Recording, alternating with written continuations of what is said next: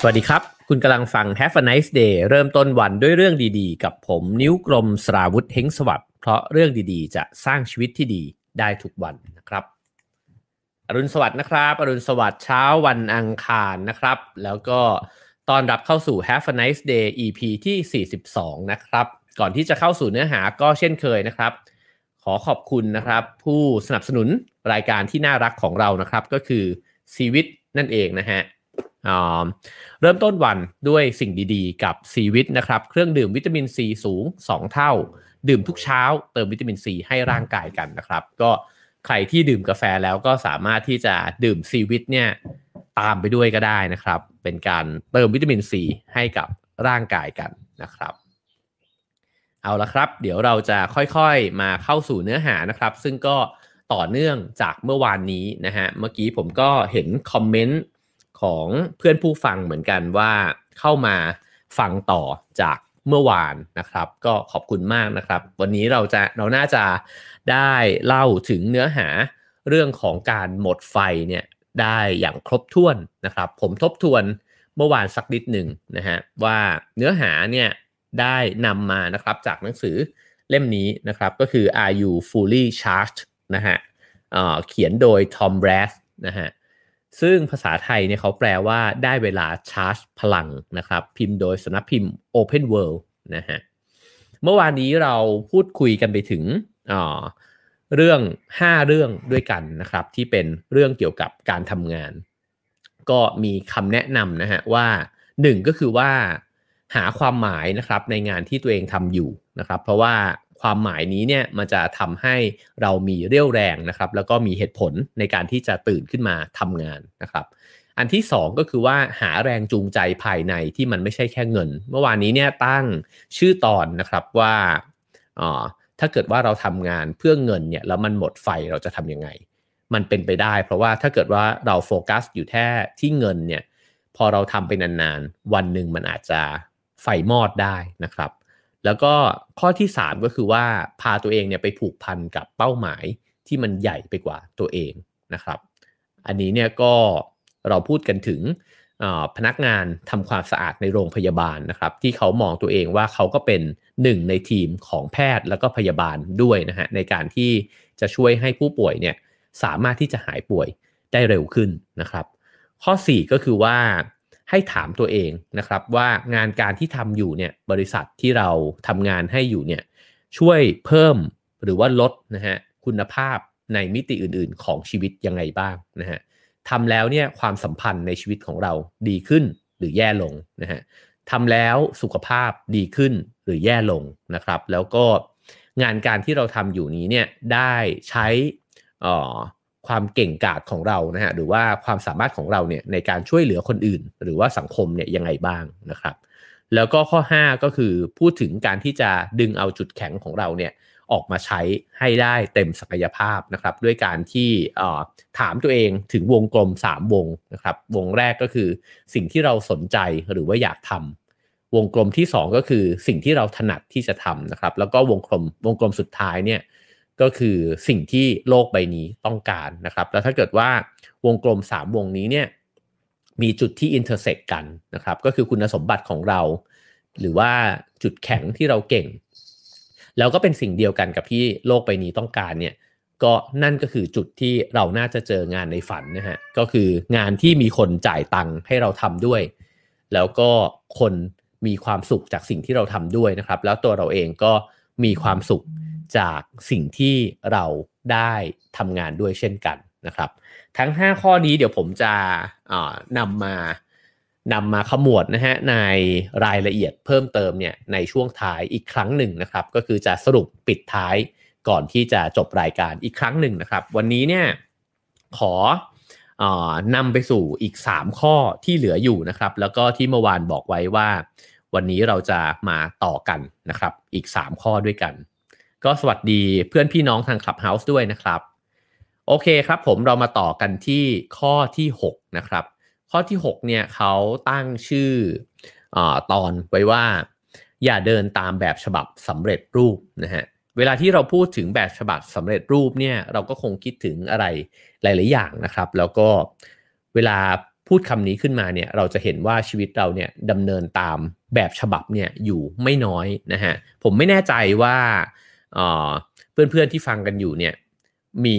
ความรู้สึกตั้งคำถามกับไอ้ความสำเร็จรูปเนี่ยในช่วงเวลาไหนนะฮะแล้วก็มีกี่คนที่เดินออกจากแบบฉบับสำเร็จรูปนั้นนะครับซึ่งจริงๆแล้วไอ้คำว่าแบบฉบับเนี่ยมันมีหลายแบบมาก แล้วก็บางทีเราก็ออกจากแบบหนึ่งเนี่ยเพื่อที่จะเดินไปสู่อีกแบบหนึ่งนะฮะแบบฉบับเหล่านั้นคืออะไรก็เช่นนะฮะว่าตอนเด็กๆเนี่ยก็จะต้องเรียนให้เก่งที่สุดใช่ไหมครับเรียนให้เก่งที่สุดเพื่อที่จะสอบเข้าโรงเรียนมัธยมที่ดีนะครับหลังจากเข้าไปในโรงเรียนมัธยมได้ก็คุณก็จะต้องปีนไปอยู่ในห้องคิงห้องควีนทั้งหลายนะฮะแล้วก็เรียนให้เป็นคนเก่งของโรงเรียนนะครับพอเรียนให้เก่งเสร็จก็สอบเข้ามหาวิทยาลัยนะฮะแล้วก็เข้าไปทำงานในออฟฟิศต่างๆนานาเนี่ยความฝันเหล่านี้เนี่ยมันค่อนข้างเป็นแบบฉบับมากๆนะครับนอกจากนั้นเนี่ยอันนั้นมันเป็นแบบหนึ่งนะฮะเมื่อวานมีพูดเรื่องนี้ไปแล้วบ้างนะครับแต่ก็ยังมีแบบฉบับอีกหลายแบบฉบับนะครับเช่นแบบฉบับที่สังคมเนี่ยบอกเล่าเรื่องราวผ่านสื่อให้เราได้ฟังกันนะฮะเช่นมีคนเขาประสบความสำเร็จตั้งแต่อายุ20กว่านะครับหรือว่ามีเศรษฐี100 ล้านเนี่ยที่เกิดขึ้นจากการทำกิจการของตัวเองตั้งแต่ช่วง20 25 26แบบนี้นะฮะหรือบรรดาคนเก่งทั้งหลายบิลเกตส์นะฮะสตีฟจ็อบส์หรือว่ามาร์คซักเคอร์เบิร์กต่างๆเนี่ยที่ลาออกจากการเรียนใช่ไหมครับแล้วก็สุดท้ายแล้วก็ได้ท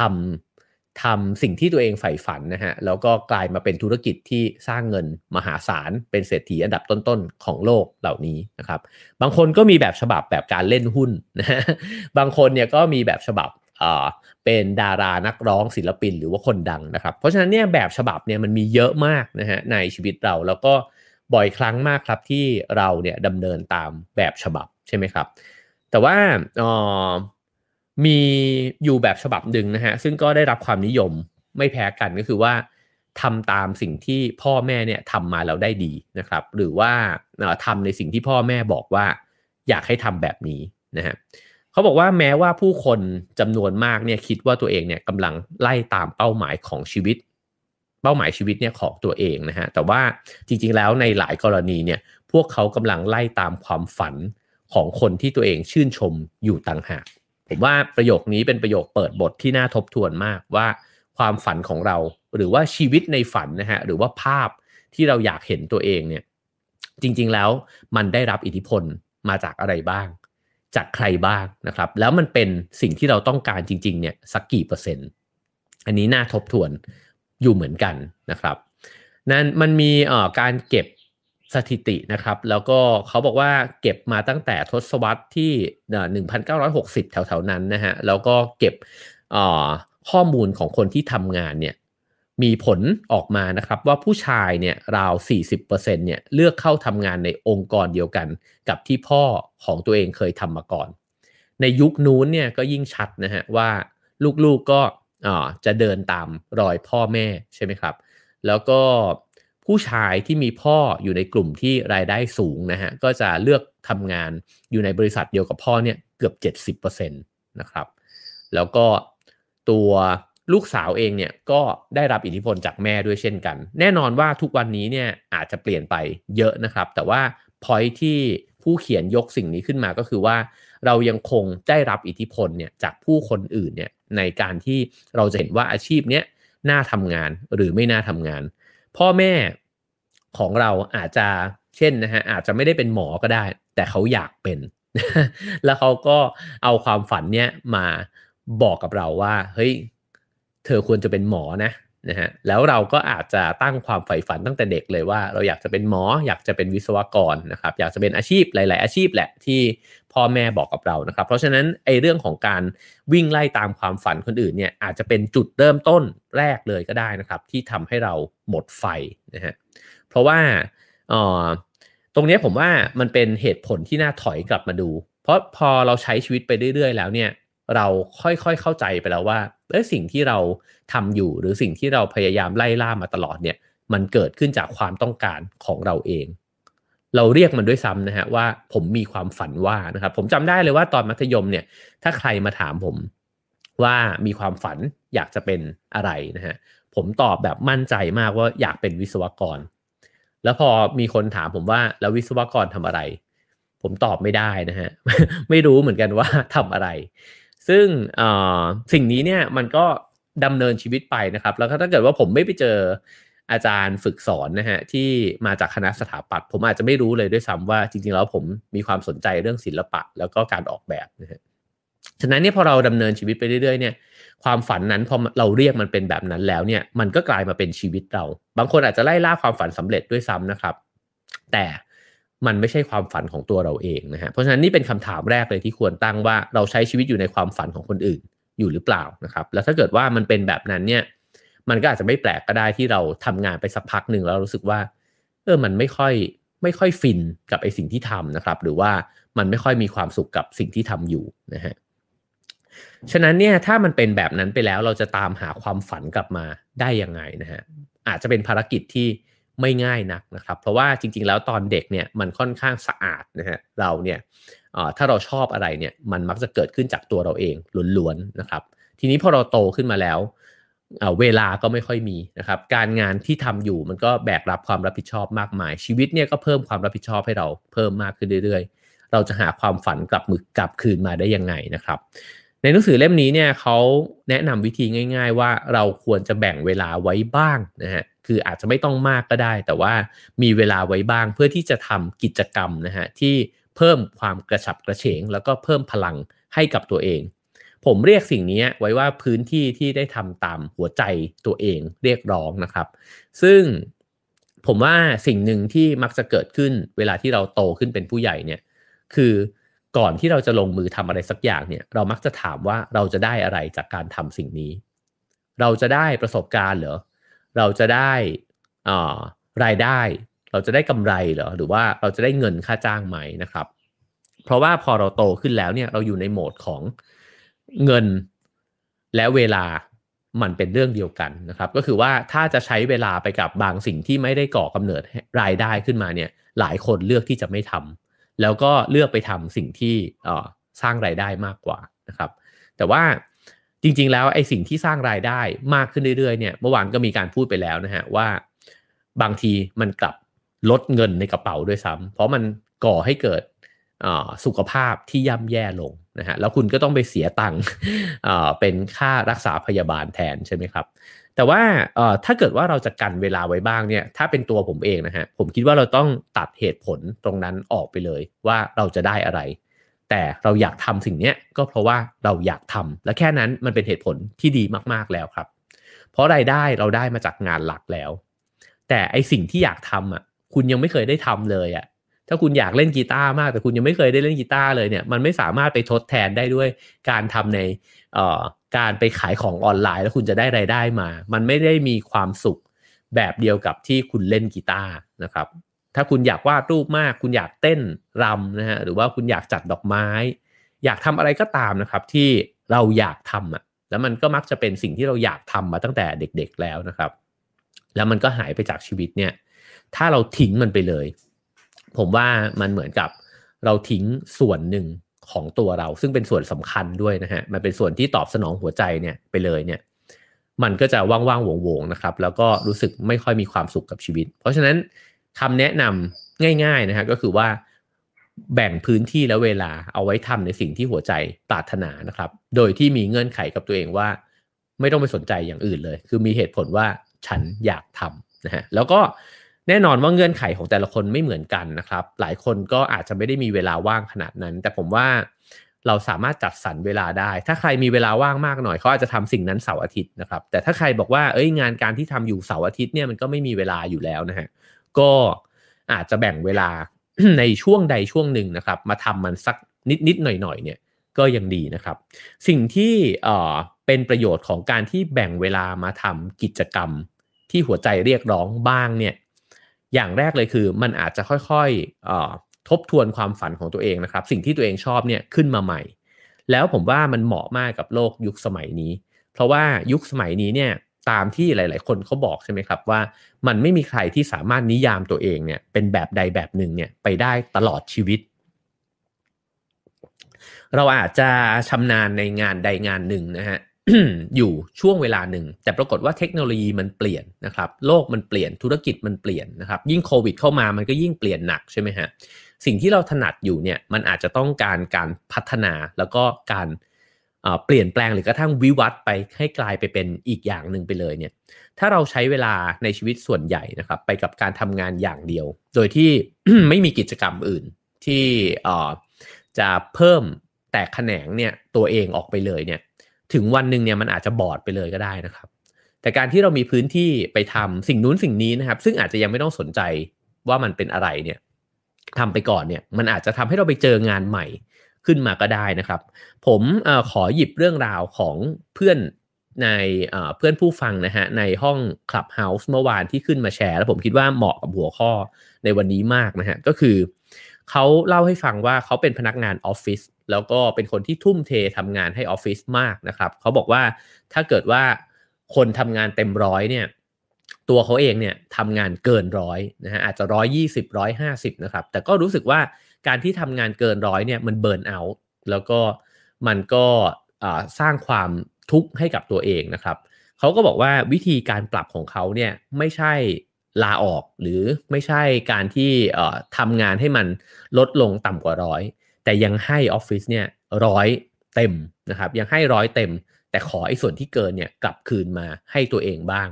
เช่นอาจจะเคยทุ่มเทเกินเวลาไปนะฮะก็ขอเอาช่วงเกินเวลาเนี่ยกลับมาให้ชีวิตตัวเองบ้างนะครับแล้วก็ไปทำในมิติอื่นๆนะฮะ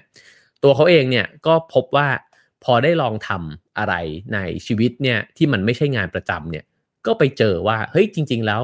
ทำไอ้สิ่งเนี้ยได้ดีเหมือนกันนะครับแล้วสุดท้ายไอ้สิ่งเนี้ยที่ทำเล่นๆเนี่ยมันก็กลายมาเป็นธุรกิจนะฮะที่ทำเสริมไปจากงานประจำแล้วก็สร้างรายได้ใหม่เนี่ยให้กับตัวเองด้วยเพราะฉะนั้นเนี่ยบางครั้งเราเริ่มมาเนี่ยมันไม่ใช่จากการที่เราอยากดึงเวลาเพื่อมาสร้างรายได้อีกทางนะฮะแต่ว่า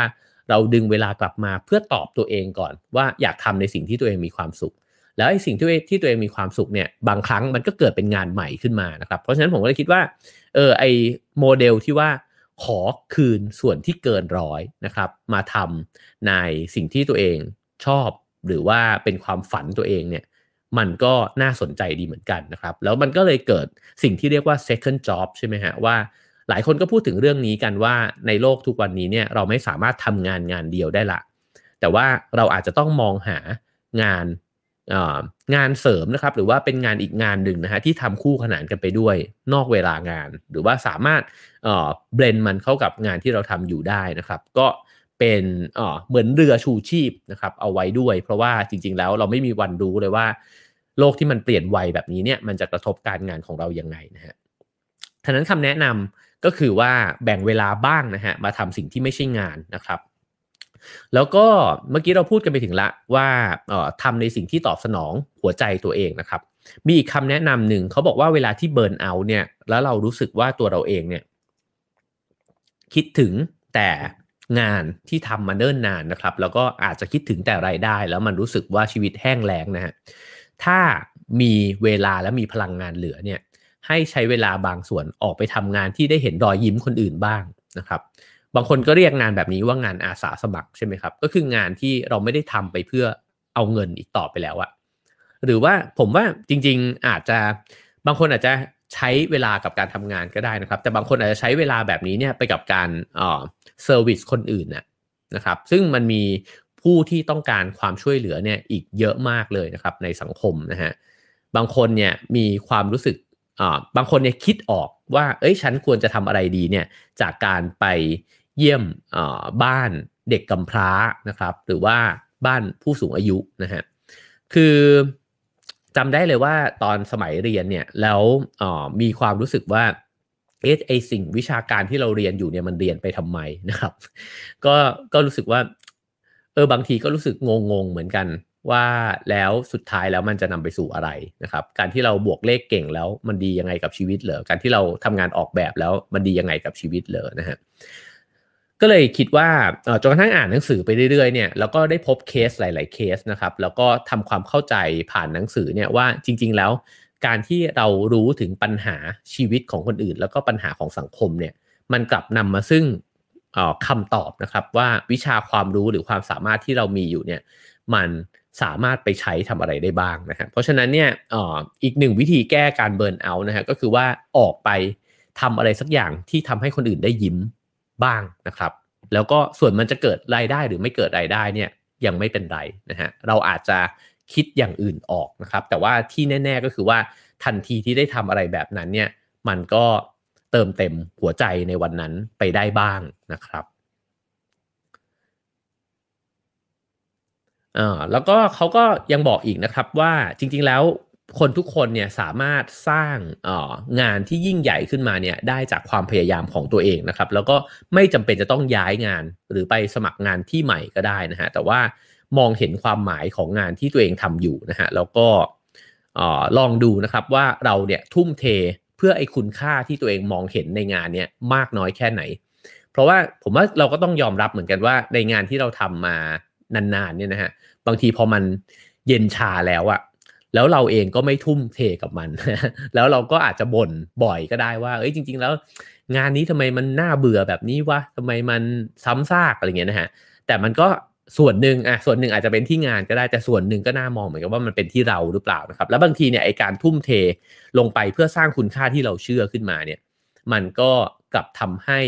งานนั้นมันตื่นเต้นขึ้นมามันท้าทายขึ้นมานะครับแล้วก็ถ้าเราทุ่มเทมากจริงๆเนี่ยมันจะเกิดความสัมพันธ์ในที่ทำงานขึ้นด้วยคือเราจะรู้ว่าเราทำไอ้เป้าหมายเนี่ยคนเดียวไม่สำเร็จหรอกนะฮะแล้วเราก็จะค่อยๆสร้างความสัมพันธ์ไปชวนเพื่อนๆในทีมนะฮะมาแบบมาทำไอ้งานนี้ให้มันสนุกขึ้นดีกว่านะครับอันนี้ผมคิดถึงสมัยตอนที่ตัวเองทำงานโฆษณานะครับแล้วก็จะมีงานที่เราทำประจำแล้วก็ขายลูกค้าใช่ไหมครับซึ่งมันไม่ง่ายเลยนะฮะที่จะขายไอเดียผ่านแล้วก็เราก็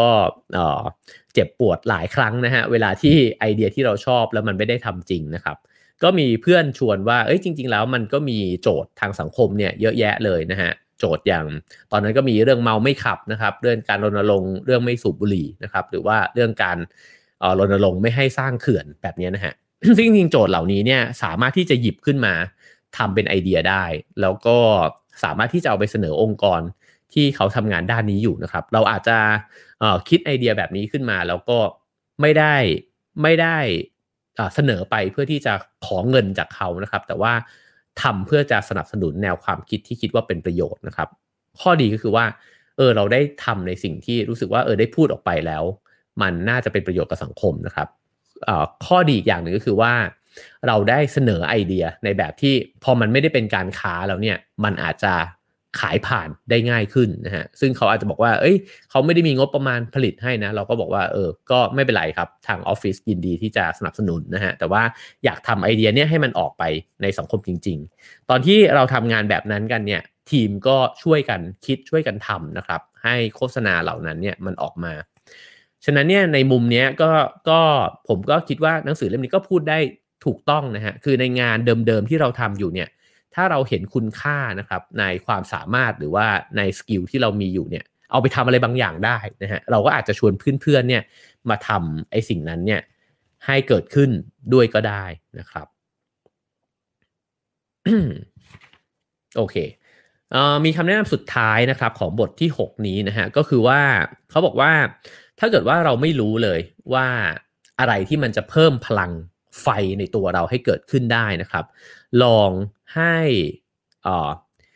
นั่งลงนิ่งๆนะฮะแล้วก็คิดถึงสิ่งที่เวลาที่เราทำแล้วมันมีพลังมากๆนะครับหรือกิจกรรมอะไรก็ได้ที่เราทำแล้วมันลืมวันลืมคืนเลยอะมันลืมตาขึ้นมาอีกทีเฮ้ยผ่านไป3ชั่วโมงแล้วเหรอนะครับคิดสิ่งนั้นให้ออกสัก 2-3 อย่างนะฮะแล้วก็ลองจดลงไปในรายละเอียดมากขึ้นอีกว่าตอนนั้นน่ะคุณทำอะไรบ้างนะฮะแล้วคุณทำกับใครนั่นแปลว่าคุณชอบอยู่ในสิ่งแวดล้อมนั้นน่ะแล้วก็คุณชอบทำกิจกรรมคล้ายๆกันแบบนั้นนะครับคำถามต่อไปก็คือว่าคุณนำสิ่งเหล่านั้นเนี่ยมาใช้ในการทำงานได้ยังไงบ้างนะฮะก็อันนี้ก็เป็นคำแนะนำหนึ่งนะครับเช่นผมอาจจะนึกถึงตอนที่ตัวเองเขียนหนังสือนะครับ ผมก็อาจจะนึกออกก็ได้ว่าจริงๆแล้วเวลาที่ผมชอบที่สุดก็คือเวลาที่ได้นั่งเขียนอะไรบางอย่างเงียบๆคนเดียวนะฮะ ซึ่งผมอาจจะกันเวลาส่วนหนึ่งในการทำงานเนี่ยมาทำอะไรแบบนี้ก็ได้นะครับ โอเคเราไปต่อกันที่ข้อถัดไปนะครับก็คือข้อ7นะฮะข้อ7เนี่ยเขาตั้งหัวข้อเอาไว้นะครับว่าริเริ่มเพื่อก่อร่างสร้างอนาคตนะครับมันเป็นยังไงนะฮะก็อันนี้เนี่ย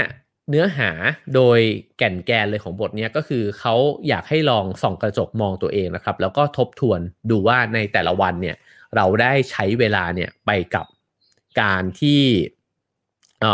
ตอบสนองความต้องการของคนอื่นนะฮะมากน้อยแค่ไหนนะครับซึ่งจริงๆแล้วพูดถึงการที่เวลาเราทำงานหนึ่งเนี่ยแล้วมันมีผู้คนเนี่ยมาดึงความสนใจจากเราเนี่ยไปได้ตลอดเวลานะฮะแล้วก็ในโลกสมัยใหม่มันก็ยิ่งเป็นแบบนั้นนะฮะเมื่อวานก็เพิ่งคุยกับน้องคนหนึ่งซึ่งเขาก็ทำงาน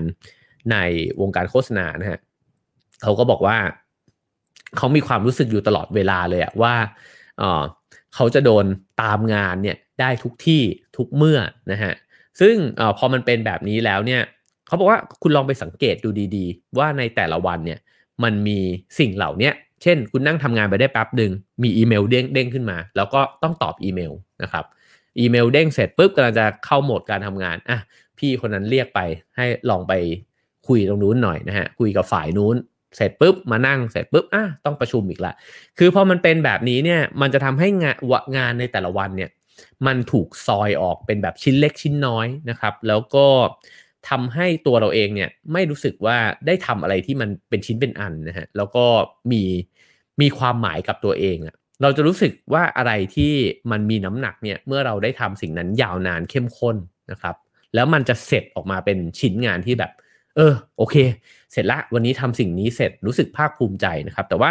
ไอสิ่งที่มันดึงความสนใจจากเราเนี่ยไปตลอดเวลาเนี่ยมันจะทำให้เรากลายเป็นคนที่ยุ่งนะซึ่ง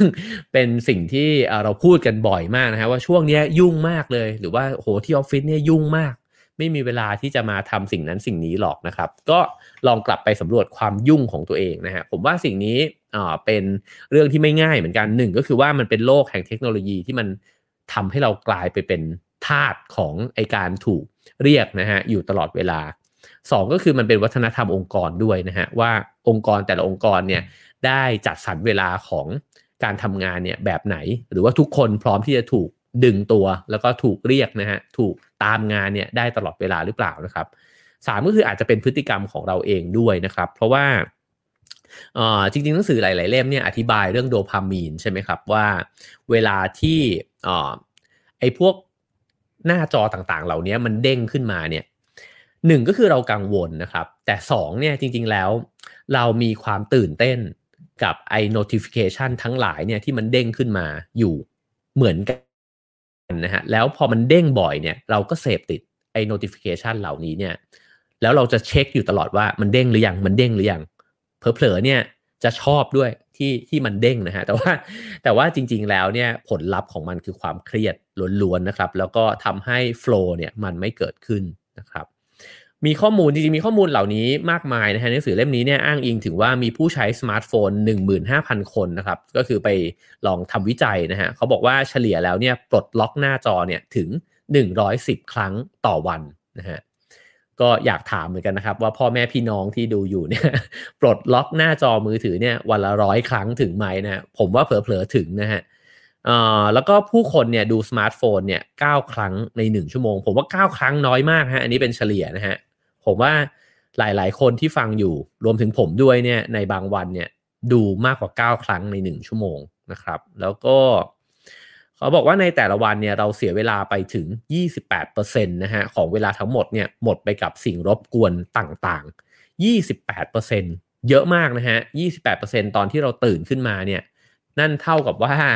ถ้าเกิดมี9 ชั่วโมงเนี่ยคุณก็ใช้ไป3 ชั่วโมงแล้วนะฮะกับไอการถูกกระดึงตึงขึ้นมาแบบนี้นะฮะแล้วก็มีคนเนี่ยบอกนะครับว่าตัวเองเนี่ยเผลอใจลอยเนี่ยในแต่ละวันนะครับถึง 47% ของเวลาทั้งหมด โอ้โหผมบวกกันแล้วเนี่ยรู้สึกว่าอ้าวแล้วมึงเหลือกันกี่เปอร์เซ็นต์วะเนี่ย ที่จะได้ทำงานจริงๆนะฮะเพราะว่าคุณโดน distract เนี่ยไปประมาณเกือบ 30% แล้วนะฮะแล้วคุณก็ใจลอยไปอีกเกือบ 50% นะฮะนั่นหมายความว่ารวมๆกันแล้วเนี่ยคุณ ใช้เวลากับสิ่งเหล่านี้ไปประมาณ 80% ของสิ่งที่ของช่วงเวลาที่คุณตื่นมานะครับแน่นอนแล้วนะว่าบางคนก็อาจจะใช้น้อยกว่านั้นนะครับแต่ว่าเอาแค่ว่าเราใช้เวลาไปกับสิ่งเหล่านี้ประมาณสัก 50% ของช่วงเวลาที่เราตื่นนอนขึ้นมาเนี่ยมันก็แย่มากแล้วนะครับคือแย่เนี่ยในลักษณะของการที่รู้สึกว่างานไม่เป็นชิ้นเป็นอันนั้นหนึ่งนะฮะแต่ผมว่าแย่อย่างที่สองคือจริงๆแล้วภาวะเหล่านี้เป็นภาวะแห่งความทุกข์ทั้งนั้นเลยนะครับเพราะเขาบอกว่าเวลาที่มนุษย์ใจลอยเนี่ยไม่เคยใจลอยในเรื่องที่ดีฮะเราจะใจลอยไม่ย้อนกลับไปเรื่องเมื่อวานหรืออดีตอันยาวไกลเราก็ใจลอยไปในอนาคตนะครับว่าเอ้ยงานนี้มันยังไม่ได้ทำเลยเอ้ยเดี๋ยวคนนั้นคนนี้เขาจะมาหาเราเดี๋ยวอันนี้เดี๋ยวต้องไปพรีเซนต์นะครับเพราะฉะนั้นช่วงเวลาทั้งหมดที่เราไม่รู้ตัวนะฮะทั้งเรื่องใจลอยทั้งเรื่องการถูก distract จากสิ่งต่างๆเนี่ยนะครับมันคือช่วงเวลาแห่งความทุกข์นะครับจึงไม่แปลกนะฮะที่เราจะแก่ขึ้นเรื่อยๆ เราจะเครียดขึ้นเรื่อยๆนะครับแล้วเราก็รู้สึกว่าทำไมไม่มีความสุขกับการทำงานเลยนะฮะก็เพราะมันเป็นแบบนั้นฉะนั้นเนี่ยไอ้เจ้าสิ่งเหล่านี้เนี่ยมันจึงควรทบทวนมากๆผมว่าถ้าเราอยู่ในตำแหน่งหน้าที่ที่สามารถจัดสรรจัดการช่วงเวลาได้นะครับก็ควรทำมากๆเลยว่าชวนทีมเนี่ยมาสร้างวัฒนธรรมร่วมกันนะครับเช่นในการประชุมเนี่ยคุณควรจะโฟกัสในหัวข้อที่เราพูดคุยกันอยู่หรือเปล่าแล้วก็อาจจะรณรงค์นะอาจจะบอกกับทีมว่าคุณไม่ควรจะเอาโน้ตบุ๊กขึ้นมากลางแล้วก็ประชุมไปด้วยเนี่ยผมจะรู้สึกตลอดเวลาจริงๆเคยมีหนังสือเล่มหนึ่งพูดด้วยซ้ำนะฮะว่าเวลาที่มีใครสักคนกลางหน้าจออยู่ตรงหน้าคุณเนี่ยแม้ว่าเขาไม่ได้เล่นเกมนะฮะหรือว่าไม่ได้เล่น Facebook อะไรก็แล้วแต่เนี่ยแต่ว่ามันทำให้มูดในการประชุมเนี่ยมันเสียไปทั้งหมดเลยเพราะว่าทุกคนจะกังวลว่าไอเดียฟังอยู่หรือเปล่านะครับแต่เรื่องนี้ก็เป็นเรื่องของเจเนอเรชันด้วยเหมือนกันนะครับเพราะว่าถ้าเราไปดูห้องเรียนในทุกวันนี้เนี่ยผมว่าอาจารย์สอนอยู่ข้างหน้าห้องเนี่ยเด็กนักเรียนหรือว่านักศึกษาเนี่ยก็จะมีโน้ตบุ๊กมาจดนะฮะหรือว่าใช้ iPad คอยจิ้มจดไปหรือว่าเขียนลงไปนะครับเพราะฉะนั้นมันก็อาจจะเป็นเรื่องของเจนด้วยเหมือนกันแต่ว่าสิ่งหนึ่งเนี่ยก็คือเราจะทำยังไงนะฮะที่จะสร้างวัฒนธรรมของการแบ่งเวลาที่ชัดเจนว่าเวลาเราทำงานเราโฟลว์ไปด้วยกันนะครับแล้วก็เราจะไม่ดึงความสนใจกันหรือว่าไม่ได้ยอมให้สิ่งต่างๆเนี่ยมาดึงความสนใจเราไปนะครับเพราะว่ามันจะนำมาซึ่งการทำงานที่หมดไฟได้ด้วยนะฮะเขาบอกว่าวิธีที่จะทำให้เราเห็นตัวเองชัดขึ้นนะครับคุณลองวางกระดาษลงบนโต๊ะนะฮะแล้วลองจินตนาการถึงชีวิตในแต่ละวันแล้วลองเขียนลงไปครับว่าคุณใช้เวลาอย่างเปล่าประโยชน์เนี่ยกับอะไรบ้างนะฮะผมเนี่ยทุกครั้งที่อ่านหนังสือที่พูดเรื่องพวกนี้นะฮะก็จะเป็นหลังจากวันนั้นเนี่ยก็จะเป็นวันที่เล่นมือถือน้อยลงนะฮะ ซึ่งมันเหมือนผมว่ามันคล้ายๆกับเวลาเราเดินเข้าวัดเลยครับคือวัดเนี่ยเขาจะมีป้ายติดไว้ตามต้นไม้ใช่ไหมครับเช่นสติคือสิ่งที่จะทำให้คุณไม่มีความทุกข์อะไรเงี้ยนะครับถ้าคุณมีความทุกข์คุณควรอยู่กับปัจจุบันขณะอะไรเงี้ยนะฮะต้นไม้ตามวัดเขาก็จะติดสิ่งเหล่านี้ไว้นะครับเมตตากรุณาเป็นสิ่งที่เยียวยาหัวใจต่างๆนานาเนี่ยมันเหมือนป้ายเตือนนะครับผมไม่แน่ใจเหมือนกันว่าพฤติกรรมการติดหน้าจอของเราเนี่ยมันสามารถที่จะทำอะไรบางอย่างได้ไหมที่จะเตือนใจเรานะครับให้เราถูกรบกวนจากมันน้อยลงนะครับจริงๆแล้วอย่างแฟนผมเนี่ย มีวิธีหนึ่งก็คือเขาจะกำหนดตัวเองให้เลิกเล่นมือถือตั้งแต่3 ทุ่มกว่าเพื่อที่จะเตรียมตัวเข้านอนตอน4 ทุ่มนะฮะเขาก็จะตั้งหน้าจอเนี่ยเอาไว้ว่า3 ทุ่มกว่าให้มือถือเนี่ยมันเตือนแล้วมันก็จะเปลี่ยนหน้าจอไปเป็นสีขาวดำนะครับพอมันเป็นสีขาวดำเนี่ยก็คือคุณวางมือถือได้ละเพราะว่ามันเล่นไม่ค่อยได้แล้วอะดูอะไรมันก็กลายเป็นสีขาวดำไปหมดนะฮะนี่ก็อาจจะเป็นวิธีหนึ่งนะครับแต่ละคนก็คงมีวิธีที่แตกต่างกันนะครับอันนี้มาพูดถึงเรื่องของการที่ทำให้เราเสพติดหน้าจอเหล่านี้นะฮะก็คือเขาอ้างถึงนักสรีรวิทยาชาวรัสเซียนะครับซึ่งคนนี้ถูกอ้างบ่อยมากนะฮะก็คืออีวานพาฟลอฟนะฮะเขาได้ทำการทดลองหนึ่งแล้วก็ถูกเอามาใช้อ้างอิงบ่อยนะฮะก็คือเชื่อมโยงพฤติกรรมของสุนัขนะฮะของหมาเนี่ยที่มันจะน้ำลายไหลออกมาคือเวลาหมามันน้ำลายไหลเนี่ยก็เพราะว่ามันอยากอาหารใช่ไหมครับแต่ว่าเราสามารถที่ทำให้หมาน้ำลายไหลเนี่ยได้โดยการที่ไม่ต้องเอาอาหารมาล่อได้ไหมนะฮะพาฟลอฟเนี่ยทำสำเร็จ ด้วยการที่เชื่อมโยงการสั่นกระดิ่งเนี่ยเข้ากับสภาวะที่หมาน้ำลายไหลออกมาวิธีก็คือว่าเวลาที่สั่นกระดิ่งเนี่ยตอนแรกๆเนี่ยก็คือให้กินอาหารใช่ไหมครับแต่หลังจากนั้นแล้วเนี่ยก็ไม่ต้องใช้อาหารละแค่สั่นกระดิ่งโดยที่ไม่มีอาหารเลยนะฮะไม่มีอาหารอยู่ใกล้ๆไม่ต้องได้กลิ่นอะไรเลยเนี่ยหมาก็น้ำลายไหลแล้วนะครับสิ่งเหล่านี้เนี่ยเป็นพฤติกรรมเดียวกันกับผู้คนเหมือนกันก็คือถ้าเกิดว่าเราเนี่ยเคยได้รับรางวัลอะไรบางอย่างจากพฤติกรรมใดพฤติกรรมหนึ่งนะฮะแล้วหรือเสียงใดเสียงหนึ่งเช่นสมมุตินะฮะว่าถ้าเกิดว่าทุกครั้งเนี่ยที่เสียงกดกลิ่งมาเนี่ยจะมีพนักงานส่งอาหารเนี่ยมา มารออยู่หน้าบ้านเรานะครับเวลาได้ยินเสียงกลิ่งเนี่ยเราจะนึกถึงอาหารก่อนเลยนะฮะอันนี้เป็นเรื่องเดียวกันกับเสียง notification ครับเขาบอกว่าพอเราเป็นแบบนี้บ่อยๆเนี่ยทุกครั้งที่มันตึ้งหรือทุกครั้งที่เราเห็นแถบเข้มๆขึ้นมานะฮะเราจะน้ำลายไหลครับน้ำลายไหลในความหมายว่าเราจะรู้สึกว่าเฮ้ยมันมีข้อมูลใหม่อีกแล้วว่ะแล้วก็อยากเปิดอ่านมันนะฮะเพราะฉะนั้นถ้าใครได้ดูเรื่อง Social Dilemma หรือเปล่าฮะใน Netflix นะฮะก็จะเห็นไอ้สภาวะแบบเนี้ยว่ามันถูกออกแบบมา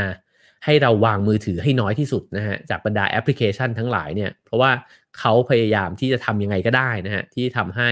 เราจ้องหน้าจอให้นานที่สุดนะครับจึงไม่แปลกนะฮะที่เราจะเสพติดสัญญาณเตือนเหล่านี้นะครับเพราะฉะนั้นอย่างหนึ่งที่พอจะทำได้ก็คือปิด notification เท่าที่สามารถจะทำได้นะครับแล้วก็แบ่งเวลาที่ชัดเจนนะครับอันนี้ก็เป็นวิธีที่เวิร์กอยู่เหมือนกันนะฮะเช่นไม่ต้องตอบอีเมลทันทีในทุกครั้งที่มันเด้งขึ้นมานะครับแต่ว่าแบ่งเวลาไว้เลยว่าเช่นเราจะตอบอีเมลเฉพาะช่วงบ่าย2ถึงบ่าย3เท่านั้นนะครับแล้วก็กระทั่งกลุ่ม LINE เองก็เหมือนกันว่ามันไม่จำเป็นจะต้องเปิดดูอยู่ตลอดเวลาว่ามันมีเพื่อนในทีมหรือว่าหัวหน้าเนี่ยตามงานเราแล้วหรือยังนะครับซึ่งเหล่านี้มันก็อยู่ที่ข้อตกลงของทีมด้วยนะครับแล้วก็ผมเนี่ยเคยทำงานผ่าน LINE นะครับผมรู้สึกว่ามันเป็นช่องทางที่ปวดหัวมากนะฮะ เพราะว่าทุกคนจะพิมพ์อะไรเข้ามาเนี่ยเต็มไปหมดเลยนะฮะแล้วก็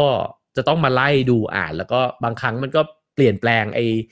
สิ่งที่ต้องการเนี่ยไปอย่างรวดเร็วมากนะครับแล้วเราเข้ามาพอไม่ได้เปิดนานๆเข้ามาทีมันก็จะแบบตกใจมากนะฮะก็คิดว่าอาจจะต้องจัดการวิธีการทำงาน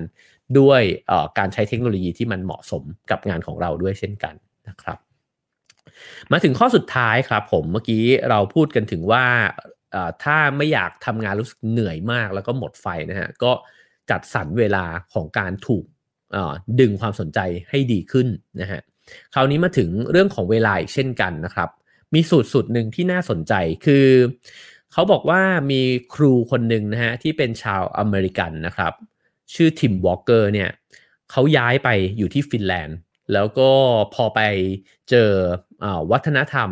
การเรียนที่ฟินแลนด์นะฮะเขาก็รู้สึกว่าเอ๊ะทำไมมันต้องเป็นแบบนั้นนะฮะคือเด็กที่ฟินแลนด์เนี่ยเขาจะใช้เวลาเรียนในห้องเรียนประมาณ45นาที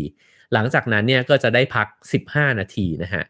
สลับกันไปเรื่อยๆแบบนี้นะฮะจริงๆคล้ายๆกันเหมือนกันกับเด็กไทยนะฮะแต่ว่าเด็กไทยเนี่ยจะมีโอกาสที่เป็นแบบนี้เนี่ยเฉพาะเวลาเราย้ายห้องเรียนนะฮะผมไม่แน่ใจว่าทุกวันนี้ยังมีหรือเปล่านะฮะแต่ว่ารุ่นผมก็จะมีแบบว่าถ้าต้องย้ายห้องเรียนเนี่ยก็จะมีเวลาประมาณสัก10นาทีในการที่จะให้เดินไปห้องเรียนใหม่แต่ถ้าไม่ต้องย้ายห้องเรียนเลยเนี่ยก็เด็กคนนั้นเด็กนักเรียนทั้งหลายเนี่ยก็จะต้องนั่งอยู่ตรงนั้นใช่ไหมฮะพอครูคนนึงออกไปครูอีกคนนึงก็จะเดินเข้ามาเลยเพราะฉะนั้น1ชั่วโมงมันจะต่อด้วย1ชั่วโมงต่อด้วย1ชั่วโมงแบบนี้ต่อไปเรื่อยๆนะฮะแต่ที่ฟินแลนด์เนี่ยมันเป็นกฎเลยว่า45พัก15ครูชาวอเมริกันเนี่ยรู้สึกว่าทำไมต้องพักด้วย15นาทีเขาก็เลยออกกฎนะฮะว่างั้นไม่ต้องพักนะครับแต่ปรากฏว่าพอหลังจากที่นักเรียนเนี่ย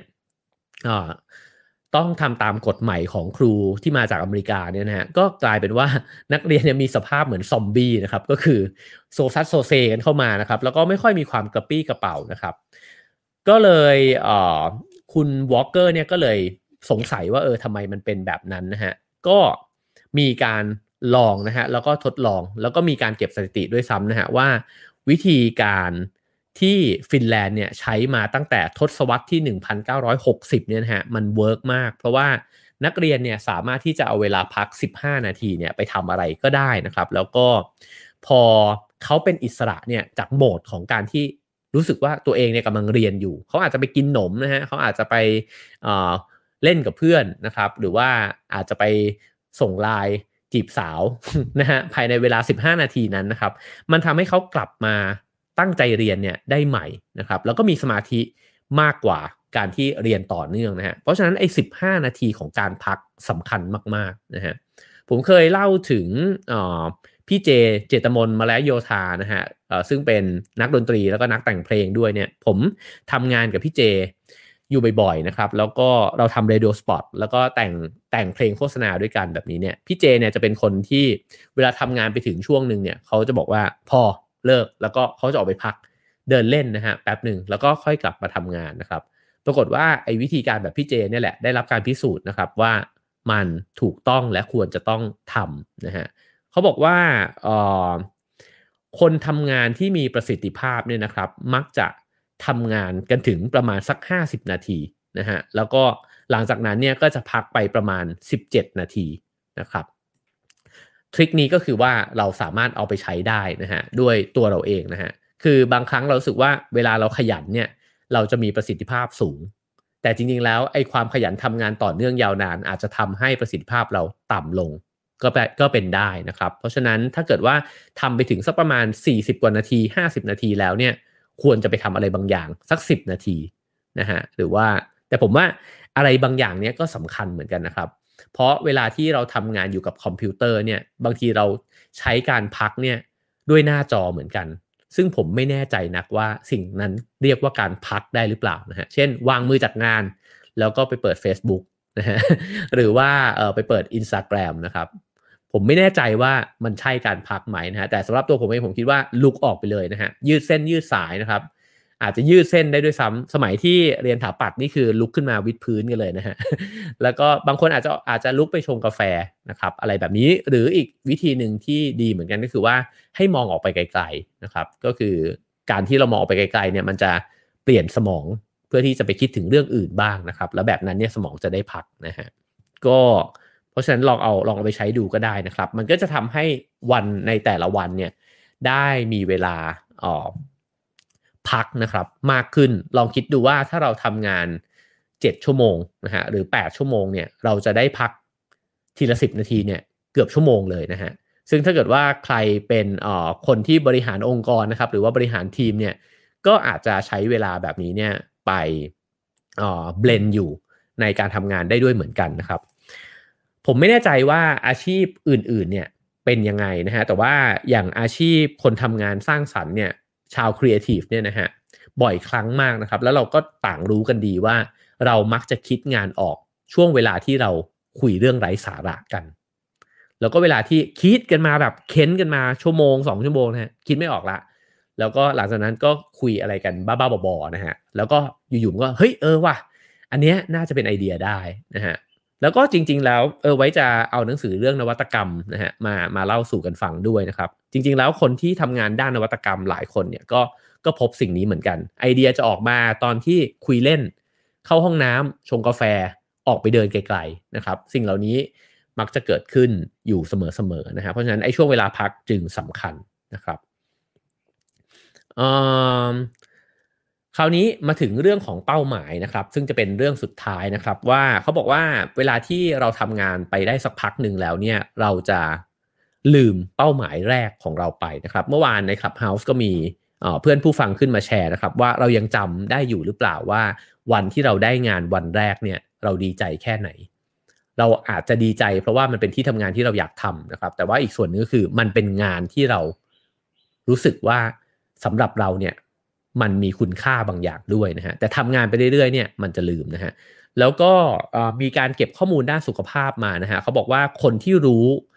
ว่าตัวเองเนี่ยมีเป้าหมายเนี่ยเป้าหมายในชีวิตเป้าหมายในการทำงานเนี่ยนะฮะมีโอกาสเสี่ยงที่จะเสียชีวิตเนี่ยน้อยกว่าคนอื่นถึง 15% นะครับ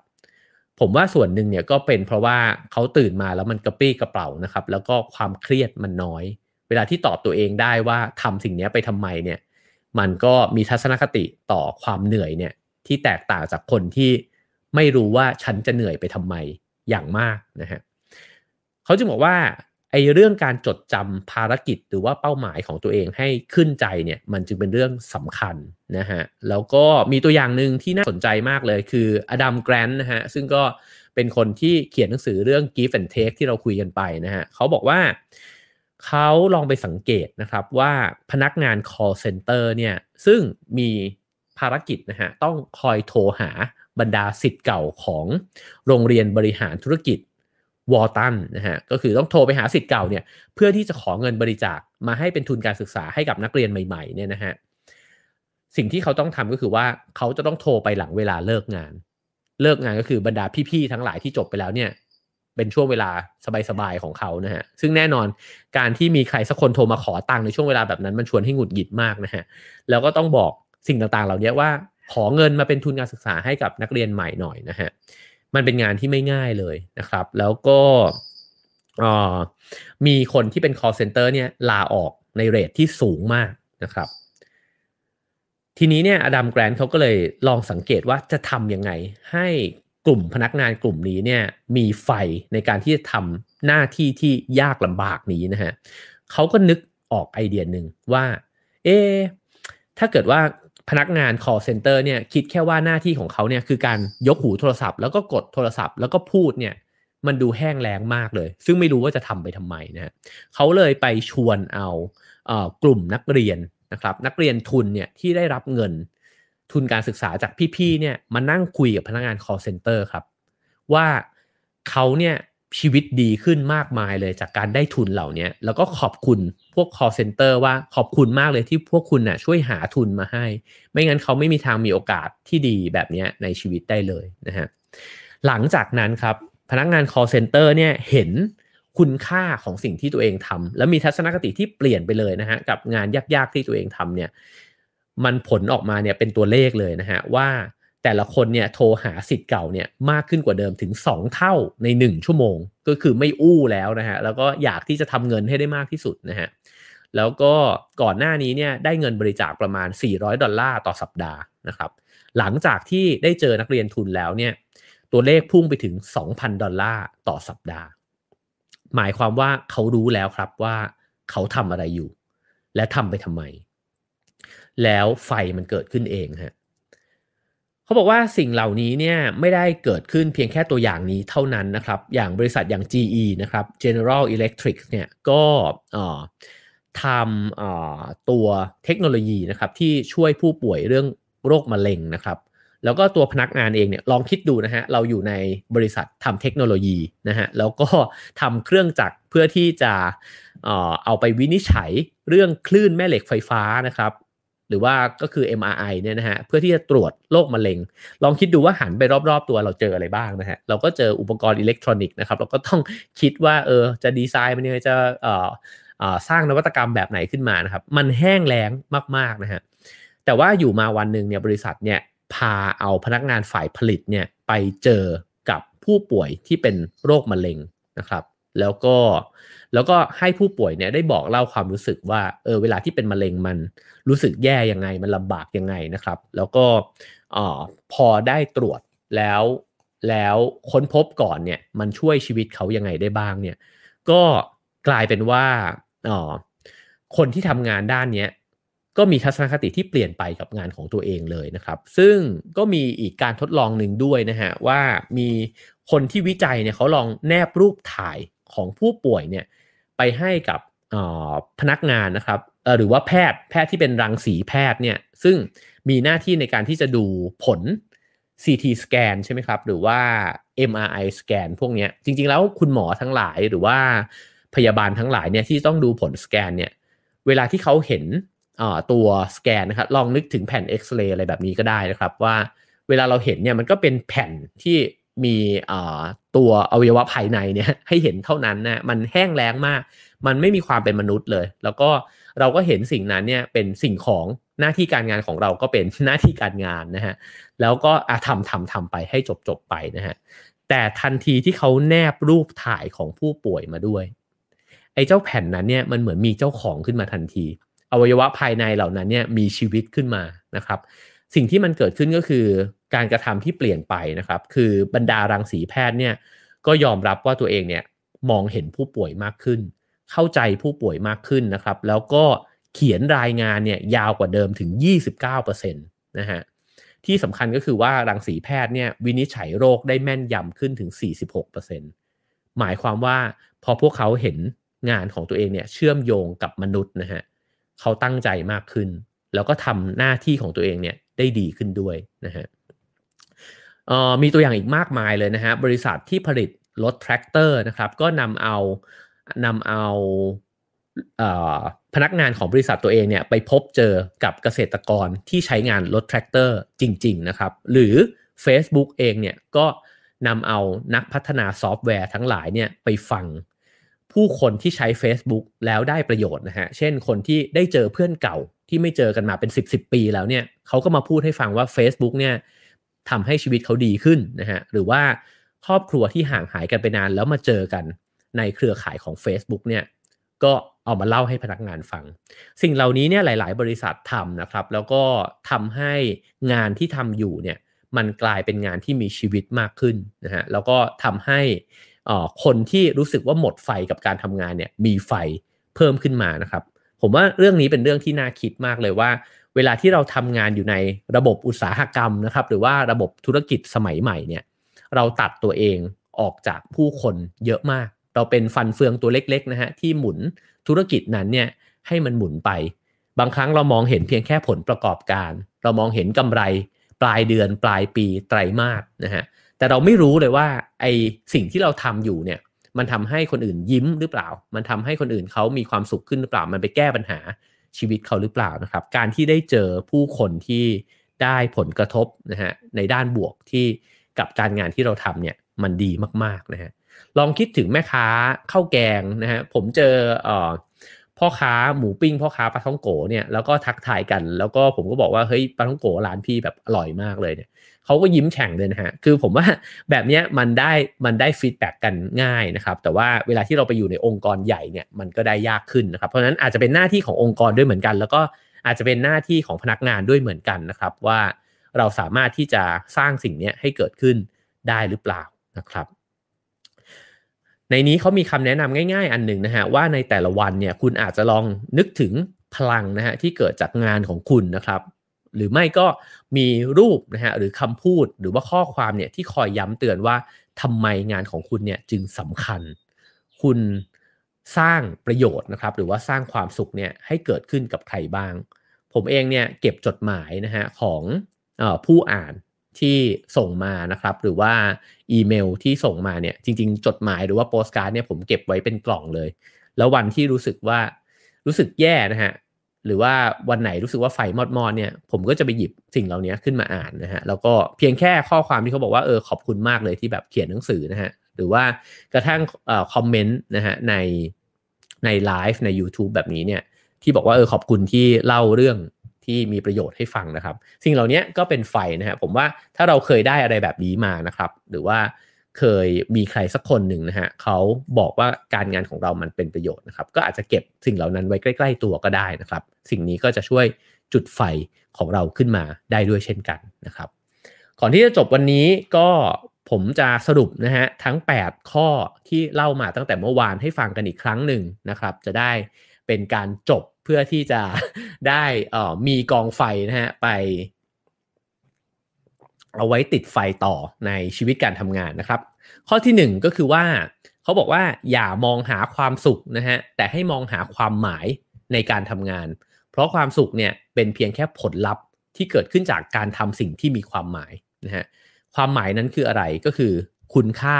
ต่อคนอื่นนะฮะถามคำถามง่ายๆว่างานที่เราทำอยู่มีคุณค่ากับใครบ้างถ้าตอบได้เราจะมีไฟในการทำงานแล้วก็ตระหนักอยู่เสมอว่าการคิดถึงแต่ตัวเองเนี่ยนำมาซึ่งความทุกข์เสมอนะฮะถ้าถามว่าฉันทำไมยังไม่ได้เลื่อนตำแหน่ง ฉันทำไมได้โบนัสน้อยจังอะไรแบบนี้มันจะนำมาซึ่งความทุกข์นะฮะแต่ว่าถ้าเกิดว่าถามหาว่าแล้วสิ่งที่ฉันทำอยู่มันจะทำอะไรได้มากขึ้นมันจะนำมาซึ่งไฟในการทำงานนะฮะข้อ2ก็คือว่าหาแรงจูงใจภายในนะครับว่าตอบสนองตัวเองว่าจริงๆแล้วสิ่งที่เราอยากจะทำจริงๆเนี่ยหัวใจมันเรียกร้องเนี่ยมันคืออะไรนะครับแล้วก็มุ่งไปที่สิ่งนั้นแล้วเดี๋ยวเงินมันจะตามมานะฮะข้อ3ก็คือว่า ผูกพันตัวเองเนี่ยเข้ากับเป้าหมายที่ใหญ่กว่าตัวเองนะครับก็คือเป้าหมายเดียวกันกับทีมเป้าหมายเดียวกันกับองค์กรถ้าองค์กรไหนเนี่ยมีเป้าหมายที่ชัดนะฮะแล้วก็เป็นเป้าหมายที่มีคุณค่ากับลูกค้ากับสังคมเนี่ยก็พนักงานในออฟฟิศมักจะมีพลังนะฮะในการทำงานที่มากกว่าอยู่เสมออยู่แล้วนะฮะเมื่อวานเราคุยกันถึงพนักงานทำความสะอาดโรงพยาบาลนะครับที่เขามองตัวเองว่าเป็นทีมเดียวกับคุณหมอแล้วก็พยาบาลมองว่าตัวเองเนี่ยมีส่วนนะฮะในการที่ทำให้ผู้ป่วยหายดีขึ้นเร็วขึ้นนะฮะเพราะว่าถ้าเขาทำความสะอาดห้องผู้ป่วยได้สะอาดผู้ป่วยก็จะมีสุขพลานามัยนะฮะที่ดีขึ้นด้วยเขาไม่ได้มีหน้าที่ที่ยิ่งหย่อนไปกว่าหมอเลยนะครับเพราะฉะนั้นนี่คือเป้าเดียวกันหมอพยาบาลโรงพยาบาลพนักงานทำความสะอาดโรงพยาบาลมีเป้าเดียวกันคือทำให้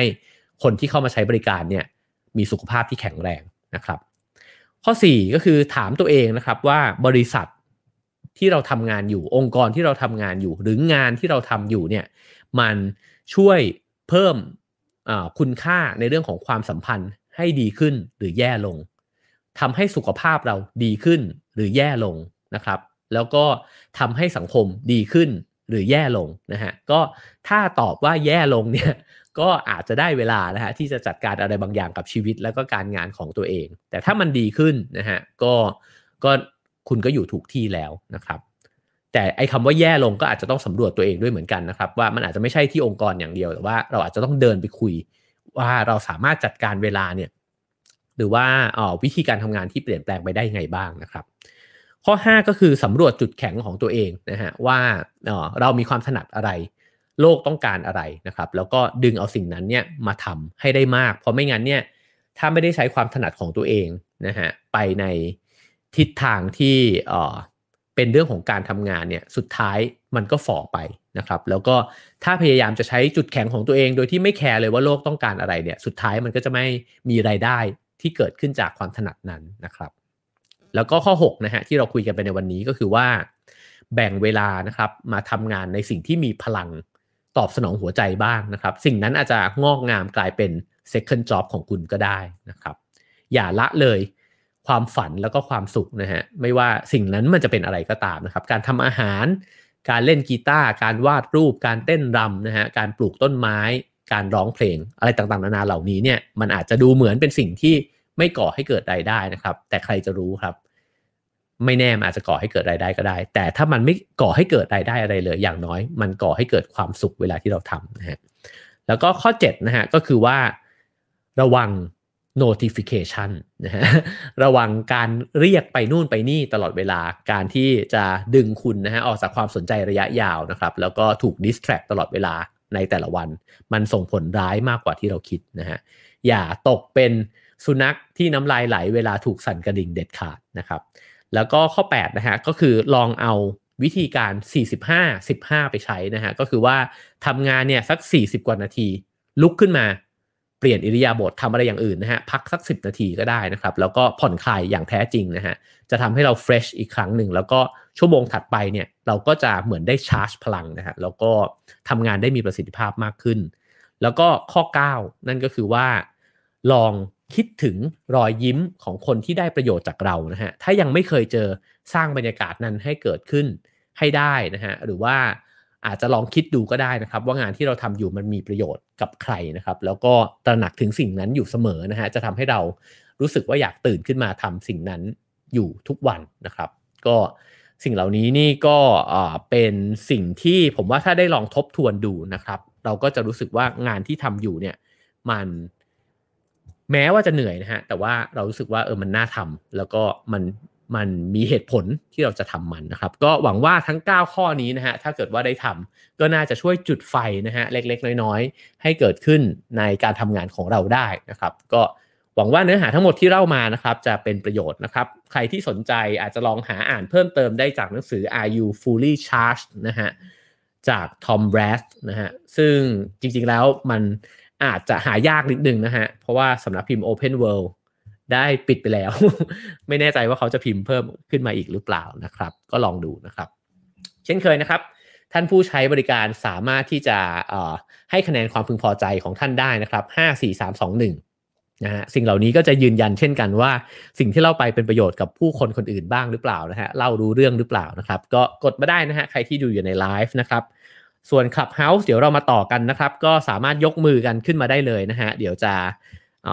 ชวนกันขึ้นมาแชร์ประสบการณ์นะครับไม่ว่าคุณจะเป็นพนักงานคุณจะเป็นหัวหน้าในออฟฟิศนะฮะก็สามารถที่จะมาแบ่งปันประสบการณ์ดีๆให้กับเพื่อนร่วมห้องได้นะครับก่อนที่จะจากไปในวันนี้นะฮะก็ขอขอบคุณผู้สนับสนุนรายการของเรานะครับคือซีวิตนะครับดื่มซีวิตเพื่อเติมวิตามินซีแล้วก็เสริมภูมิคุ้มกันนะครับวิตามินซีก็ช่วยป้องกันหวัดด้วยนะฮะซีวิตเป็นแบรนด์คุณภาพที่พัฒนาจากประเทศญี่ปุ่นนะครับขอบคุณซีวิตนะครับที่สนับสนุน Have a nice day ขอบคุณทุกคนที่ฟังไลฟ์ในวันนี้พรุ่งนี้เจอกัน 7:00 น.เช่นเคยผมจะมาเล่าเรื่องที่ผมว่าน่าสนใจมากเลยคือเราจะทำยังไงให้ลืมนะฮะบางคนบอกว่าอยากลืมกลับจำอยากจำกลับลืมมนุษย์มีวิธีที่จะลืมสิ่งที่อยากลืมได้หรือเปล่าพรุ่งนี้จะมาเล่าเรื่องนี้กันครับถ้าใครสนใจ 7:00 น.ตื่นขึ้นมาเจอกันใน Have a nice day นะครับวันนี้ขอให้มีไฟในการทำงานนะครับ Have a nice day ครับผม